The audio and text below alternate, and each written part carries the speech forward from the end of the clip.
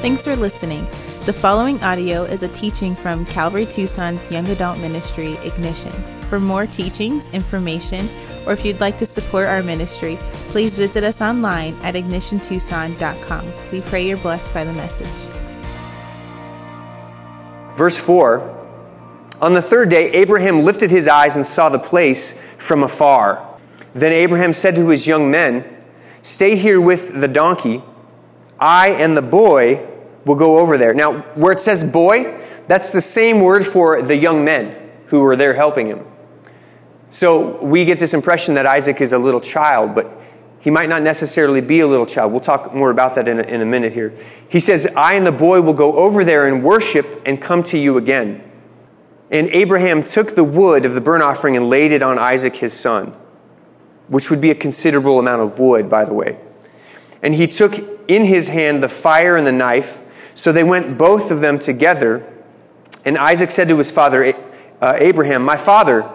And he said, Here I am, my son." He said, "Behold, the fire and the wood, but where is the lamb for a burnt offering?" And Abraham said, "God will provide himself the lamb for a burnt offering, my son." So they went, both of them together. So it's important to ask as well at this point, okay, how old is Isaac? Because it's significant. It actually gives us more insight into the context of what's happening here. You can do the math. Sarah was actually 90 or 91 years old when she had Isaac. Sarah is 127 when she dies, and this event happens before she dies. So at the time that this event occurred, Isaac could very well have been as old as 36 or 37.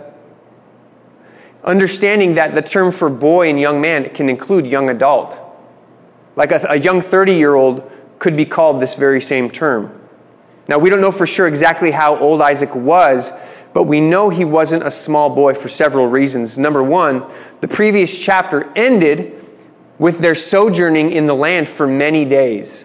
In other words, there was a great length of time that had gone by, and then it says after these things, this event occurs. So we can lean towards more time after Isaac's birth rather than closer to Isaac's birth. Another compelling case for an older Isaac is that he had to be able to travel 3 days and carry this substantial amount of wood for his old dad, who was 100 years old, or older than that, I guess, up this mountain. So chances are he was more like a young adult. Was he in his early 30s? We don't know for sure, but he was probably a young adult. Now, because of these observations, many scholars, even Jewish commentators throughout history, believe and teach that he was in his early 30s. And what's so significant about that is Jesus was in his early 30s when he died on the cross. It becomes even more of a picture of Christ. Jesus willingly laid his life down to be sacrificed. And if Isaac was of age as well, then he would have had to be willing to do the same as well. If he was a young adult, he could have easily fended off his crazy old man who wanted to kill him, you know? It would have been really easy for him to take dad, who's kind of old and decrepit at this point. But he didn't. As a young adult, he willingly lays down his life just as Christ did to the Father. Verse 9. When they came to the place of which God had told him, Abraham built the altar there and laid the wood in order and bound Isaac his son and laid him on the altar on the top of the wood. Then Abraham reached out his hand and took the knife to slaughter his son. But the angel of the Lord called to him from heaven and said, "Abraham, Abraham." And he said, "Here I am." He said, "Do not lay your hand on the boy or do anything to him, for now I know that you fear God, seeing that you have not withheld your son, your only son, from me." Amazing. An amazing interaction. Abraham was ready to see this resurrection. He was ready to do it. Isaac was like, "Let's do this. I'm ready." They're counting to 3. 1, 2, and then God's like, "No, stop. This was all just an illustration for you of what I will do a few thousand years down the road." But as I said, many people read this passage apart from the context of the covenants that God has made, and they arrive at inaccurate conclusions of God's character. That God approves of child sacrifice. That God condones child sacrifice. That's a popular thing that people like to point to and say with this passage. That God is malleable. That God is very fickle and he just changes his mind. So watch out. He might change his mind about his love for you. That God doesn't know everything, because he had to wait for Abraham to do this before he was like, now I know. Now I see how you are. These are the accusations people make against God. In fact, atheists will often use this text to mock God and then turn around and say God doesn't exist, which is typical of atheists. In fact, I don't know if you watch a lot of debates between atheists and Christian apologists, but it's very interesting because the Christian will offer logical evidence as to why an intelligent designer exists. They'll point to scientific evidence that suggests an intelligent designer, an intelligent creator. Logic. They're actually using real logic. And then the atheists so often just spew out reasons why they don't want to believe in the God of the Bible. Those are their big left hook, right hook. Well, your God's mean. Your God sacrifices kids. Your God is not omniscient, even though you say he is. Sorry, but none of those prove God doesn't exist. It just proves you don't like the God who exists. It doesn't mean God doesn't exist. It just means you don't like the God of the Bible. But of course, none of these accusations are true about God. So often atheists will, and by the way, if you are sitting in class and your professor is an atheist or very hostile towards Christians, take everything they say with a grain of salt, because they are not someone who's studied, chances are they're not someone who's studied the scriptures in context.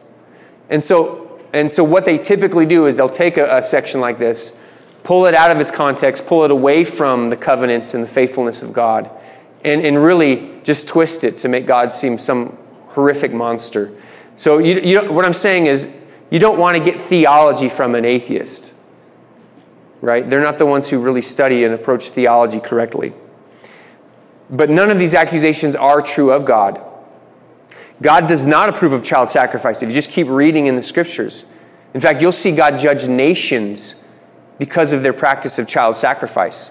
Like God lays the hammer down over these nations after waiting centuries, and they continue to sacrifice their children. God is not changeable. He is immutable. He is unchanging. He is the same yesterday, today, and forever. God can only do what is good, and that will never change. That will never change. And as far as God's omniscience, did God have to wait for Abraham to do this to know what Abraham was going to do? Absolutely not. You see, the omniscience of God says that God not only knows everything that has happened and everything that will happen, God knows everything that could happen. Some say that God is omniscient and God is sovereign, and so everything is predetermined. And so, in other words, God had to draw all these lines and keep everyone in their bumpers, and really nobody has a choice. But no, that's not actually what the scriptures teach. God is so sovereign, God is so knowledgeable, that he's able to exercise his sovereignty and still give you free will. You see, God has allowed us to make our decisions, and what's so amazing is he allows our decisions to unplay as he unfolds this amazing plan of salvation. And that's what he's doing here with Abraham. He says, now that you have acted accordingly, this is the way in which I will act that is good. He waits for our decisions, and then he acts only according to what is good. We actually see this in the life of Saul. He appointed Saul as king. He knew exactly how Saul would turn out, but he allowed Saul the opportunity to make decisions to where he made enough decisions to disqualify himself as king. And God says, I regret that I have made Saul king. Does that mean he didn't know Saul would go that way? Absolutely not. It meant that God allowed Saul the choice and the chance, and God only would respond according to what was good. God is immutable and sovereign. God's sovereignty works while still allowing us this free will. Verse 13, and Abraham lifted up his eyes and looked, and behold, behind him was a ram caught in a thicket by his horns. And Abraham went and took the ram and offered it up as a burnt offering instead of his son. So Abraham called the name of that place, the Lord will provide. As it is said to this day, on the mount of the Lord it shall be provided. Interesting to note, it was a ram, it wasn't a lamb. Was Abraham wrong about his prophecy? No. Because this was a foreshadowing. A lamb would yet to come and be provided. And what's really interesting, guys, about this as the Holy Spirit is directing Abraham to say these things, right, is that Abraham he didn't call the place the Lord did provide. That would make sense, right? This was the place where God provided that one time. He calls it the Lord will provide. He's saying it's on this mountain, on Mount Moriah, that God will provide what's needed in the future. Now, Mount Moriah, I don't know if you know your history, but Mount Moriah is actually where Jerusalem would be built. And on top of Mount Moriah, at the very top of it, is where Solomon's temple was built, where the sacrificial system was implemented and carried out for centuries. But what's also interesting about Mount Moriah, guys, is it's not just one hill. Mount Moriah has foothills that come down in Jerusalem. And Jesus was crucified on a mountain called Calvary, Golgotha, which is a foothill of Mount Moriah, of this very spot. God is calling his shot right now. He's like, from the bleachers, off the scoreboard, off the back of Satan's head, nothing but net, bam. Like he's calling, he's making it known. He knew from the very beginning what he would do. And as we look at this scene, guys, there's so much in this chapter. I love the life of Abraham, and I love these insights into faith that we have. But this is such an amazing picture of faith, because what it's saying is that those who come to God in faith, who acknowledge God as the creator of everything, right? When we acknowledge God as the creator, we're saying, what do we have that we weren't given? And so we come in faith, we lay everything on the altar. We lay our very lives on the altar, and he provides himself a sacrifice for us. Jesus, the Lamb of God. And when we do that, our blood is not required of us. Do you know that where there is sin, a life is required, and the life is in the blood? And so where there is sin, blood is required. These are all things that have precedence in the Old Testament. And when we come and we say, okay, I confess I am sinful, and we lay our life down in faith before God, just like Isaac did, that is where your life is saved. That is actually, when you say, I deserve death, that is when God spares your life. That is when your blood is not required of you. But the one who rejects God, the one who won't trust God, the one who's not willing to deal with their sins, they're the ones whose blood will be required of them one day, standing before the judge, rejecting the Lamb of God. Guys, this is what Jesus meant when he said, he who seeks to save his life will lose it, but he who loses his life for my sake will save it.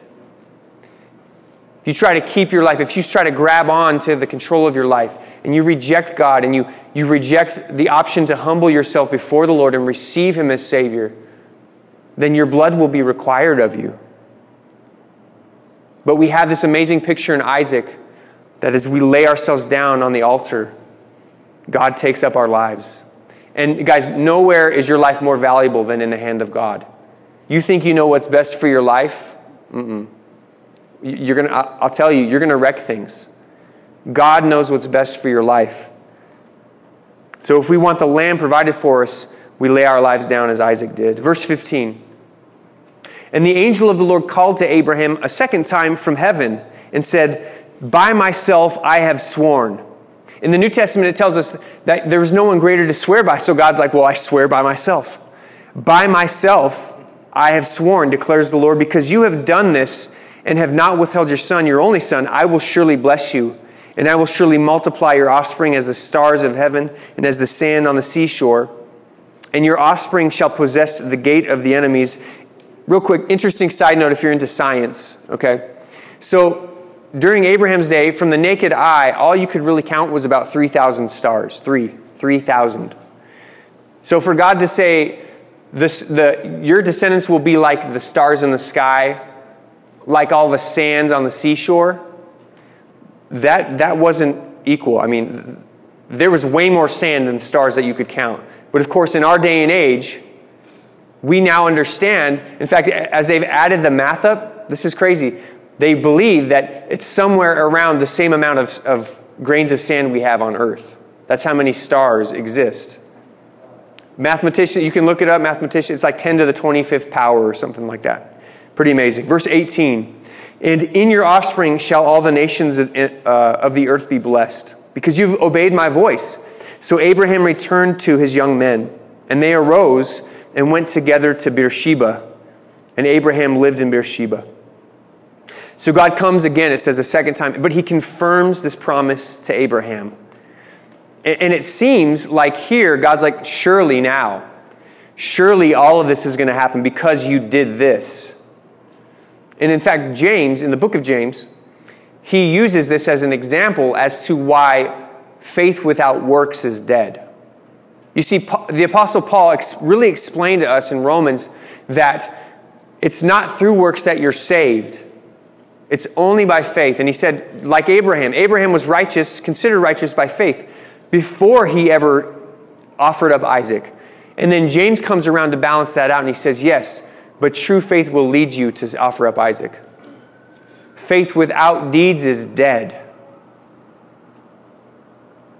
Faith is, guys, it's not something that we keep quietly to ourselves, tucked away, deep inside, never to be seen or noticed. That's not faith.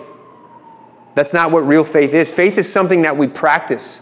Faith is something that we are to exercise. Hebrews says faith is the substance of things hoped for, the evidence of things unseen. Faith is substance and evidence. We need to put it into action. In fact, I was thinking about it. Faith is kind of like being pregnant. You either are or you're not, for one. You're either pregnant or you're not. But any woman can say they're pregnant at first and you don't really know, right? But if 6 months go by and you're not showing at all, chances are you are not pregnant, you know? And if you truly have faith in Christ, like it might be hard to tell right away. Sometimes the work of God is slow, but it's consistent, it's steady. But if you've been walking with the Lord for a few years now, you won't be the same person. There will be maturity in Christ. If you have true faith, it will change you. And that change will be evident in your actions. Your faith will have works. It will. It's just a natural byproduct. But if you've been saying you've been a Christian for years now, guys, and there still isn't the slightest baby bump, a Jesus baby bump in your life, you should probably start questioning, am I doing this right? Have I really believed? If there is no change in your life, you need to ask yourself that. Paul says, examine yourself to see as whether or not you are actually in the faith. And it's hard for me as a pastor because I'll talk to people a lot and I'll be like, so when did the Lord, really come into your life? When did you give your life to the Lord? And I often get this, I've always been a Christian since I was a little kid. And there's nothing wrong with that. But if there was never a point in your adult life when you're like, but there was this time where I was like, I'm committing my life to Christ. And I've committed myself to Him. And there hasn't been that point in your life. It concerns me when I talk with people like that. It worries me if there's never been an event in your adult life where you really committed yourself to Him, apart from your parents' faith, apart from how you were raised. You really make Jesus your Lord. You allow that bump to grow, that faith. And Abraham does that very thing. The father of faith. I mean, he has a faith baby in this chapter. This action is huge. And so God comes along, and the confirmation of God comes in the timeline of Abraham's life as he acts out his faith right here. And so as we close out this chapter, the remaining verses, I just want to point out verse 23. It says, Bethuel fathered Rebekah. So it's setting us up for Abraham to find a bride for Isaac to come. Now, as we walk away, guys, from this last, this chapter here, this very significant chapter, I think it's good to look at ourselves and to ask ourselves, is there anything in my life that I'm holding back from God? Is there anything that I'm keeping from Him just for myself that God, thank you for all this, but really just lay off this? Is there any blessing in our life that we've received from God that we're clinging onto with white knuckles because we're afraid of God that He's going to take it away? If it's the case, guys, I want to assure you, if you're struggling with your faith in regards to these areas, I want to assure you that there is not a blessing in your life that you can't trust God with. You can trust Him with everything. Every detail of your life you can trust God with. Again, your desire for marriage, for many of you. You can trust God with the plan of action for your marriage. And if you're sleeping around before marriage, you're not trusting Him.